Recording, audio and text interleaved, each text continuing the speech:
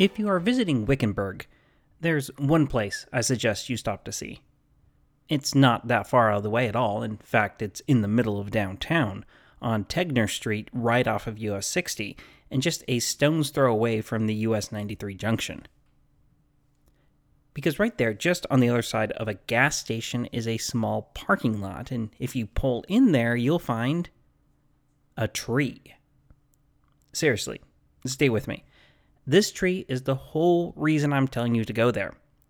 Because the signage around this large 200-year-old mesquite tree proclaims it as the jail tree. The sign goes on to say that this tree was in service between 1863 and 1890, when the citizenry of Wickenburg was too busy mining to actually take time to build something as mundane as a jail. But mining towns still being known for their energetic atmospheres, another solution was needed to lock up drunks, criminals, and other disturbers of the peace. So, the solution was simple. Shackle them to the jail tree. Here they would sit until either they sobered up, paid for their crimes, or a lawman could be sent for to retrieve them. Wickenburg has done the most, by far, to capitalize on this odd bit of Western heritage, but jail trees like this were not exactly a rarity. You'll find record of them in ghost towns across southern Arizona, such as Gleason and Paradise in Cochise County and Ruby down in Santa Cruz County. In Tubac, you'll find displayed a post in the ground with attached leg irons that had once been used to affix prisoners to the mast of a Spanish ship. And in Arivaca, the updated version of this is metal bars embedded in concrete with chains extending from them. As you might have gathered by now, the need for law and order on the frontier was real. But like pretty much everything else from the Old West, the form that order took was a lot more utilitarian and unforgiving than what we know today. I'm your host, David Rookhausen, and you are listening to AZ, the history of Arizona.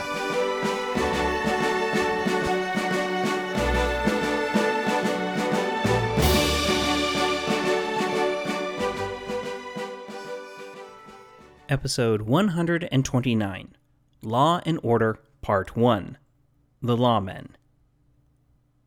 Welcome back, everyone.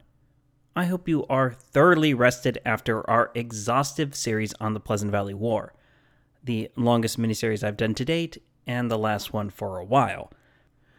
That I know of, at least. Who knows what rabbit hole I'll fall down next? I mean, today started off as one episode, and now I'm finding myself splitting it into two. But following the violent conflict in the Tonto Basin, I want to return to something briefly touched upon in those episodes, and that has actually been on my mind ever since we began our series on the shootout at the OK Corral last year. And that is the idea of frontier justice. What I mean is, when you are surrounded by one group of men who left so-called civilization because they found it too constrictive, and another group of men who left so-called civilization because they were overly ambitious and wanted to build it for themselves in a new spot, how do you handle when those two things collide? Now, growing up, I saw enough westerns to know the formula. Bad men shooting up the town, then a reluctant but surprisingly adept good guy steps up to help the town out. However, as with most things in life, the conventions of movies are just plain wrong. For example, before the advent of smokeless gunpowder in the 1890s, black powder was standard, and so each shot sent up plumes of black, acrid smoke. This not only added to the confusion of any gun battle, according to state historian Marshall Trimble, but because of the chemical makeup of black powder, a lot of gunshot wounds actually developed gangrene. And I mentioned this back when we covered the Earps and the Clantons firing at each other, but we also have to remember that the shootout, especially those at high noon, are definitely another convention of Hollywood. Trimble also points out that the quick draw made famous in Western movies was also just not a thing. Speed was good, but accuracy was much better. Usually by the time the shooting started, the typical lawman had had his gun out for quite some time already. Author Eduardo Obregón Pagan builds on this idea in his book Valley of the Guns, when he points out that more men died in the Pleasant Valley War from resisting arrest, or ostensibly resisting arrest, than were killed by any single Tewksbury or Graham. Law enforcement at the time, he says, was hyper-aggressive because of the danger of the job. When faced with a potential threat, they much rather shoot first and ask questions later. That is, if they bother to ask questions at all. And perhaps no one encapsulated this as much as Commodore Perry Owens. First and foremost, Commodore was not a rank, nor was it an honorific. He was born in Tennessee on July 29, 1852, with Commodore Perry as his actual given name. Most sources will tell you that he was named after Commodore Oliver Hazard Perry, the celebrated hero of the Battle of Lake Erie during the War of 1812. But at least one source says there's a chance he was named after Commodore Matthew C. Perry, who so famously forced open Japanese ports in the same year that Owens was born.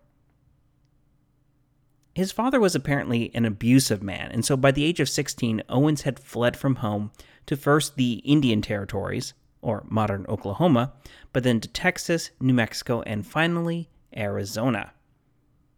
Here he is said to have landed at Navajo Springs, where he acted as a cowboy and teamster, including for Jim Houck, the man who would later take the credit/blame for killing Billy Graham. During this period in his life, Owens built up a reputation as being quick and deadly with a gun, something that he displayed toward any Navajo that threatened him. Or didn't threaten him, really. By one estimate, Owens killed about 25 Navajo for various reasons over the course of his life, and the consensus seems to be that most of these were not what we would call justified in the least. One newspaper would later write, quote, Commodore Owens, it was often said, would shoot not only at the drop of a hat, but before the hat was dropped. End quote. Owens had a slight build with blue eyes, brown hair, and a fair complexion, but he really stood out because he grew his hair down to his mid-back, far longer than pretty much any other man people had ever seen. Though one source did claim that he only let his hair grow when he was a good distance from a barber, but this is how people remember him. Obregon Pagan says that he also stood out because he didn't drink, gamble, or womanize either. But folks had learned never to underestimate him, or his skill when resorting to violence, which he did a lot to solve his problems. And it was on the basis of this fearsome reputation that he was elected sheriff for Apache County in 1886.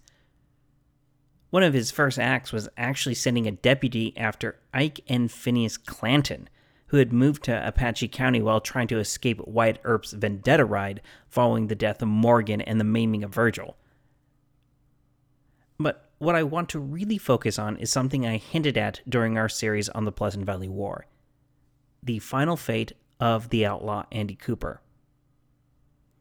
After the killing of John Tewksbury and William Jacobs in September 1887, Cooper left Pleasant Valley and headed toward Holbrook. As we mentioned before, Holbrook was not the nicest of towns at this point in history, and yet Cooper still managed to make a splash when he arrived, with witnesses later saying that he boasted openly about having killed John Tewksbury and some other man down in Pleasant Valley. That got folks in town talking, so they went to see Owens. Many of them felt that the sheriff should have gone after such a notorious outlaw much earlier. In fact, he had been ridiculed by a local paper, and whispers were going around that he might actually be afraid of Cooper. Shortly before Cooper had gone off to Pleasant Valley, the two had actually met on the street in a cordial meeting where Owens had said that he had no warrant for Cooper's arrest. However, there apparently was one complaint about the theft of some Navajo horses from the spring of 1886 that Owens had not served, either because there had been a lack of witnesses, or he didn't carry it on him, or that Cooper just refused to come in for it. So the same day that Cooper was in town bragging about killing two people, Owens arrived back in town. With the public gossiping about him being yellow, or perhaps with an ultimatum from the County Board of Supervisors, Owens decided that it was high time to serve that old warrant. He went alone, turning down all other offers for help. One source says that some civilians offered to assist him, while another says his own deputy wanted to come along. But on the morning of September 4th, 1887, Owens, sporting a freshly cleaned loaded rifle, approached the 3-room house that was owned by the Blevins family. It's been a while, so I feel I should remind everyone that Cooper's real name was Andy Blevins, and so this house was full of family, including his mother, 2 brothers, 2 sisters, and assorted guests. There were possibly up to 11 people in the home at the time that Owens decided to serve this warrant. After the sheriff knocked at the door, it was opened by either Cooper himself or his sister, who was carrying her 8-month-old baby. If his sister did open the door first, then it was a quick moment before she summoned Andy.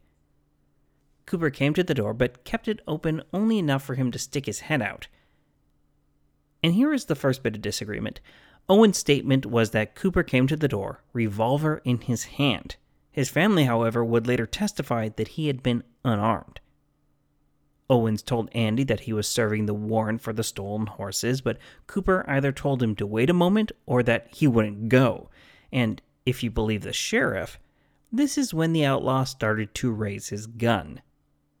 Quick as lightning, Owens' own rifle flashed as he shot Cooper through the door, striking the man in his abdomen. Still alive at this point, Cooper went down, but that's when the rest of his family sprung into action.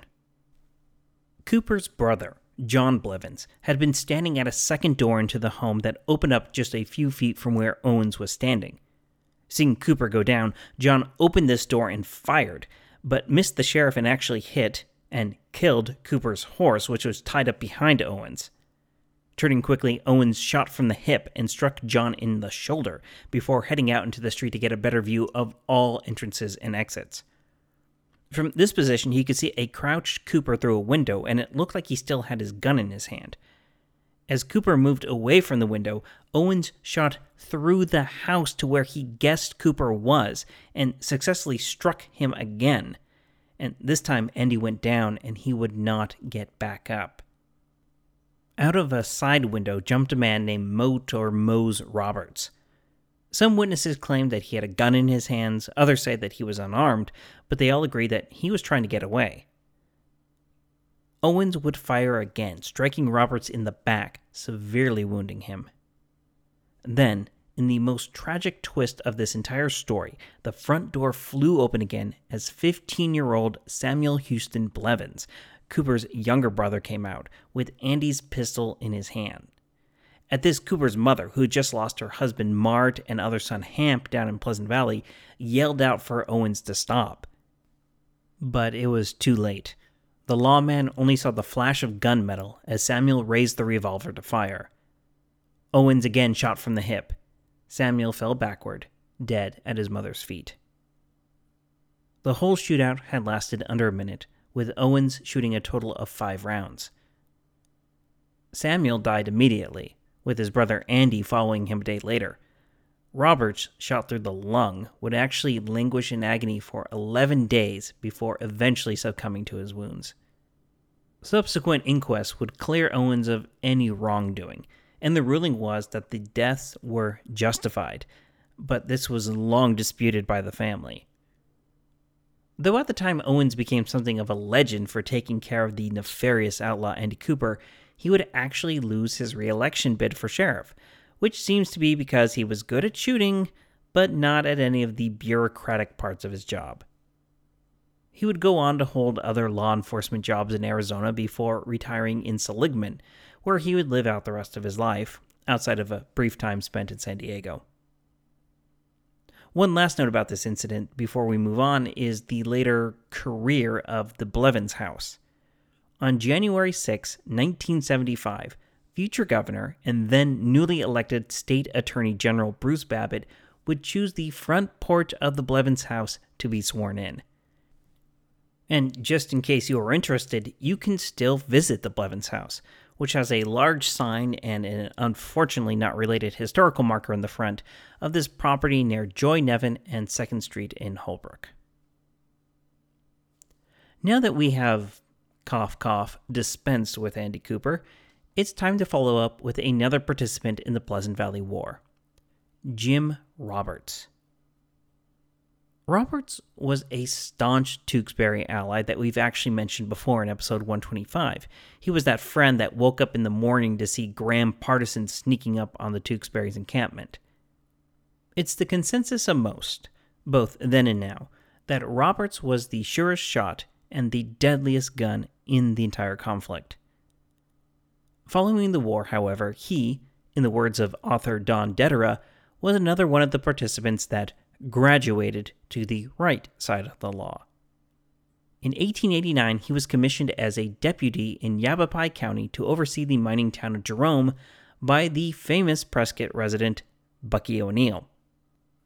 A native of Missouri and a Civil War veteran, William O'Neill had eventually settled in Prescott in 1882, where he had a career as a journalist and member of a local militia. He acquired the nickname Bucky from his tendency to bet against the house while playing faro, which was known at the time as bucking the tiger. In 1888, he was elected sheriff, a position that he would hold until 1894. Unfortunately, Bucky's term in office isn't filled with the kind of salacious callers that make the history books, though in March 1889, he and 3 deputies were engaged in tracking down 4 robbers that had held up a train at Canyon Diablo. This group chased the men more than 300 miles into southern Utah, where they would get into a shootout. However, despite more than 50 bullets being exchanged, the only thing that happened was one of the robbers' horses was wounded. The train robbers would actually try to flee on foot, but would soon be captured by the posse.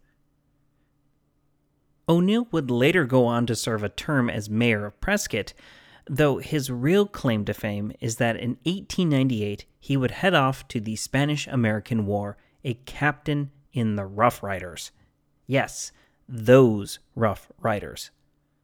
O'Neill would actually become the only member of the Rough Riders to die in the conflict after taking a bullet on July 1st, 1898. Originally interred on the slopes of San Juan Hill, his body was later transported, aboard a ship called the Crook, by the way, and was interred in Arlington Cemetery. If you visit Prescott's Courthouse Plaza today, you can find a monument to O'Neill and the Rough Riders, with a statue created by a man named Solon Borglum, which I only bring up because Solon's older brother, Gutson, was the guy that carved Mount Rushmore. Okay, long digression about Bucky O'Neill over. Let's turn back to the man he hired to be his deputy overseeing Jerome. Law enforcement would be Jim Roberts' career for the next 4.5 decades, and he would be hired to oversee towns such as Congress, Douglas, Jerome, and Clarksdale. Though he didn't drink, gamble, or swear, he still built himself a ferocious reputation as a man who could get the job done. State historian Marshall Trimble tells the story of how once he had to approach 3 gunmen holed up on the outskirts of Jerome. A deputy had come to join him, so Roberts told the young man to take the one in the middle and he would take care of the other 2. But after noticing that the young man's hands were shaking, Roberts dismissed the deputy, saying that he would handle the situation himself. Within minutes, all 3 gunmen had been shot down. As time went on, Roberts became something of a curiosity, especially after the advent of Western films, because, to put it simply, Roberts didn't look like a Western hero. He didn't wear cowboy boots or a pistol in a holster, preferring to keep it instead in his coat pocket, and he rode a mule into work each day. However, in 1928, after nearly 30 years on the job, Roberts proved once more what a true Western lawman was like. He was in Clarksdale at the time, making his normal rounds, when 2 men robbed the Bank of Arizona for $40,000. Jumping into a waiting car that they had filled with weapons, nails, and cans of cayenne pepper to ward off any potential pursuers, the pair started making their escape, which is when they made their fatal mistake. One of them took a pot shot at the 71-year-old Roberts, who had just come around the corner. Without hesitating, Roberts drew his nickel-plated pistol from that pocket and, gripping the handle with both hands, let off a shot. The driver never knew what hit him. He crumpled over the steering wheel, and in Dedera's version of the story, the car proceeded to crash into the side of Clarksdale High School. The students inside got a real good look as Roberts walked up to the crash vehicle and snapped handcuffs on the remaining robber.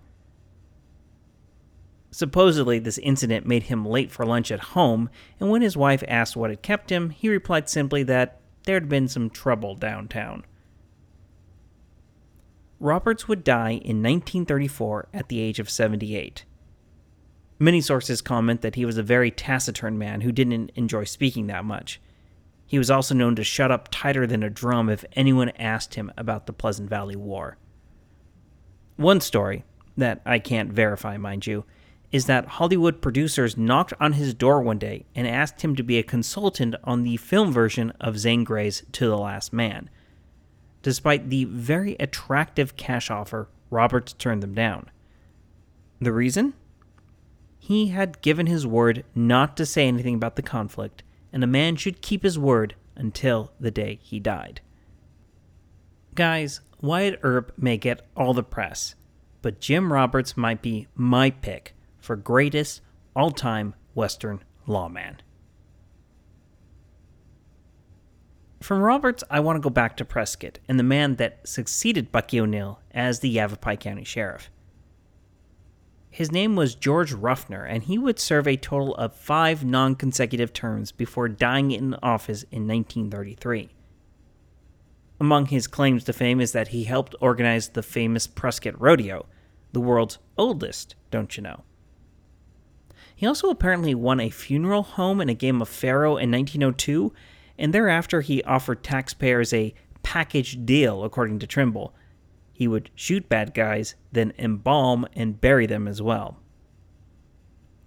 One memorable antic from his time in office was the hunting down of the obscure criminal Fleming Parker. Parker and Ruffner were actually acquaintances, having been cowboys together before their paths had diverged. Ruffner to become a sheriff, and Parker heading to a 5-year prison sentence in San Quentin on a burglary charge. Everyone recognized that Parker did have one talent. He was very good with horses. After getting out of the pokey, he scraped together enough money to buy several horses to get his life back together.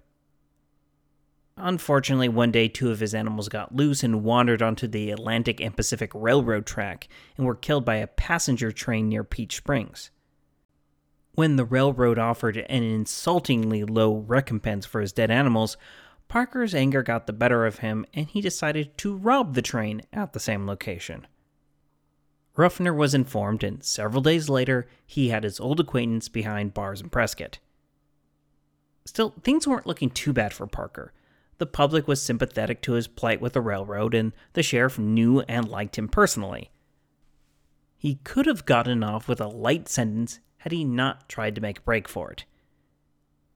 But he did manage to break out of jail, but killed a deputy district attorney in the process.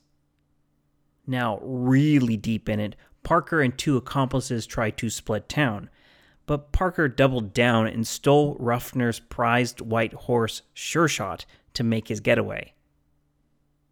Now, the sheriff had been out of town investigating another crime, but instantly raced back to Prescott when he got the news. Gathering a posse, he tracked the group north, managing to capture one in Chino Valley. Parker tried to throw off his ability to track him by reversing the shoes on Sure Shot, but the horse eventually went lame and he had to be ditched. Finally, Ruffner caught up with Parker north of Flagstaff and put him on a train back to Prescott. However, by this time, the sympathetic public had turned decidedly against Parker, and a welcoming committee had gathered to celebrate his return with a noose. Ruffner had to actually take Parker off the train before it entered Prescott and then sneak him into the jail. When this welcoming committee learned that the murderer had somehow made it into town, they marched on the jail and demanded that Ruffner turn over Parker. Touting his shotgun, the sheriff answered that he wasn't going to do that and everyone should just head on home. The mob did eventually disperse and Parker was sent to trial, where he was found guilty and sentenced to be hanged. The night before his death, he made 2 requests of Ruffner. The first was that Ruffner would be the one to actually hang him, so he could be sent out of this life by someone that he respected. The second was that Ruffner would go down to Whiskey Row and find a certain Madam of the Evening for Parker's last night on Earth. And the sheriff would fulfill both of these requests. One last story from this incident is that, according to territorial law, a certain number of witnesses had to be present for an execution, but Ruffner had forgotten to send out invitations. So instead, he dealt people a playing card from his personal deck, and only those with those cards were allowed to this hanging. The last lawman I want to talk about had an unusual tenure in several different ways. His name was Henry Garfias, and he would become one of Phoenix's first constables and its first town marshal. What made Garfias so unusual, especially for Phoenix, is that he was Hispanic. Little is known about his early life, but it appears his father was an old soldier from the Mexican-American War. At some point, the family had moved to Anaheim, California, and it's from there that Garfias would move to Arizona. Perhaps first to Wickenburg, but it's possible he also just moved straight to Phoenix. But by 1874, he was in the Salt River Valley, and records over the next several years show him working as an interpreter for the Maricopa County Board of Supervisors, or for digging a grave to bury a pauper, for example. In 1878, he would run for and win one of only 2 slots as a constable in the Phoenix precinct. This position was not exactly glamorous. He was paid for delivering warrants, notices, and other court orders, in addition to some minor law enforcement duties. But 6 months into the job, he distinguished himself in the case of the Saber Slasher. On June 1st, 1879, a man on a horse wielding a saber went slashing through a crowd that had gathered for a horse race along Washington Street before galloping straight out of town. Once a warrant had been issued for this man, either named Jesus Romero or Oviedo, depending on where you're getting the story from, Garfias and another man went after him. Again, the source you choose makes this story more mundane or more dramatic, with the pair either finding their man near San Javier del Bac, or, if you believe early state historian James H. McClintock, Garfias trailed him down into Sonora and then boldly entered a den of cutthroats to get his man. Either way, this incident would propel him into a second term as constable, and when Phoenix became incorporated, he ran for town marshal, which sort of combined the roles of police officer, assessor, tax collector, road commissioner, and dog catcher all into one. Garfias would become Phoenix's first town marshal, a post he would keep for 5 consecutive one-year terms. Now, he would have his hands full with not only the job, but constant debates and changes to how he was compensated for his tasks, with many, at first, arguing that he was too well paid for his services. But he stuck with it, and his resume is littered with a laundry list of tasks, such as overseeing a chain gang to keep the townsite clean, inspecting old flues and chimneys within Phoenix, and tearing down any walls deemed to be a hazard. He was also called upon to be the point person during a smallpox epidemic, overseeing the treating physician and keeping the illness from spreading. And, like I mentioned, he was basically a dog catcher, though they didn't really keep strays in the pound, if you catch my drift. At one point, he took up ad space in the newspaper to say that all dogs without ownership tags would be moving to a farm upstate. He wasn't joking. Soon enough, he had put down about 40 stray animals. And somewhere between all of this, he also started publishing a Spanish-language newspaper called El Progreso. But the real reason for covering Garfias right now is because during his second tenure as town marshal, word was received that some rowdy Texans were shooting up the town along Washington Street. Gathering up a posse, which included Bucky O'Neill, by the way, they rode to meet the 3 men, with Garfias identifying himself as a peace officer and telling them to stand down. one of them responded by firing at Garfias, who instantly shot back, striking the Texan in the hand. The Texans then wheeled their horses around to flee, and a chase ensued, with both the posse and the Texans firing at each other. The one that had tried to shoot Garfias eventually fell from his horse, while the other two abandoned their steeds to try to hide in the streets. But within a few hours, all of them had been found and apprehended. Garfias would be celebrated by the entire community for this act of bravery, which would also consequently catapult him into his third term as town marshal.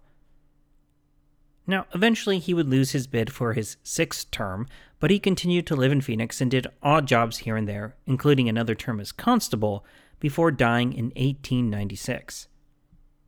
At the time of his passing, Garfias was well recognized and well thought of in the community he had called home for more than 20 years. In fact, when he got married for a third time in 1891, the announcement said, quote, "He is so well known that it is useless to tell who he is. Every man, woman, and child in the county knows him," end quote. And then when he died, one obituary read that he was, quote, "one of the bravest men who ever was known in this region of brave men," end quote.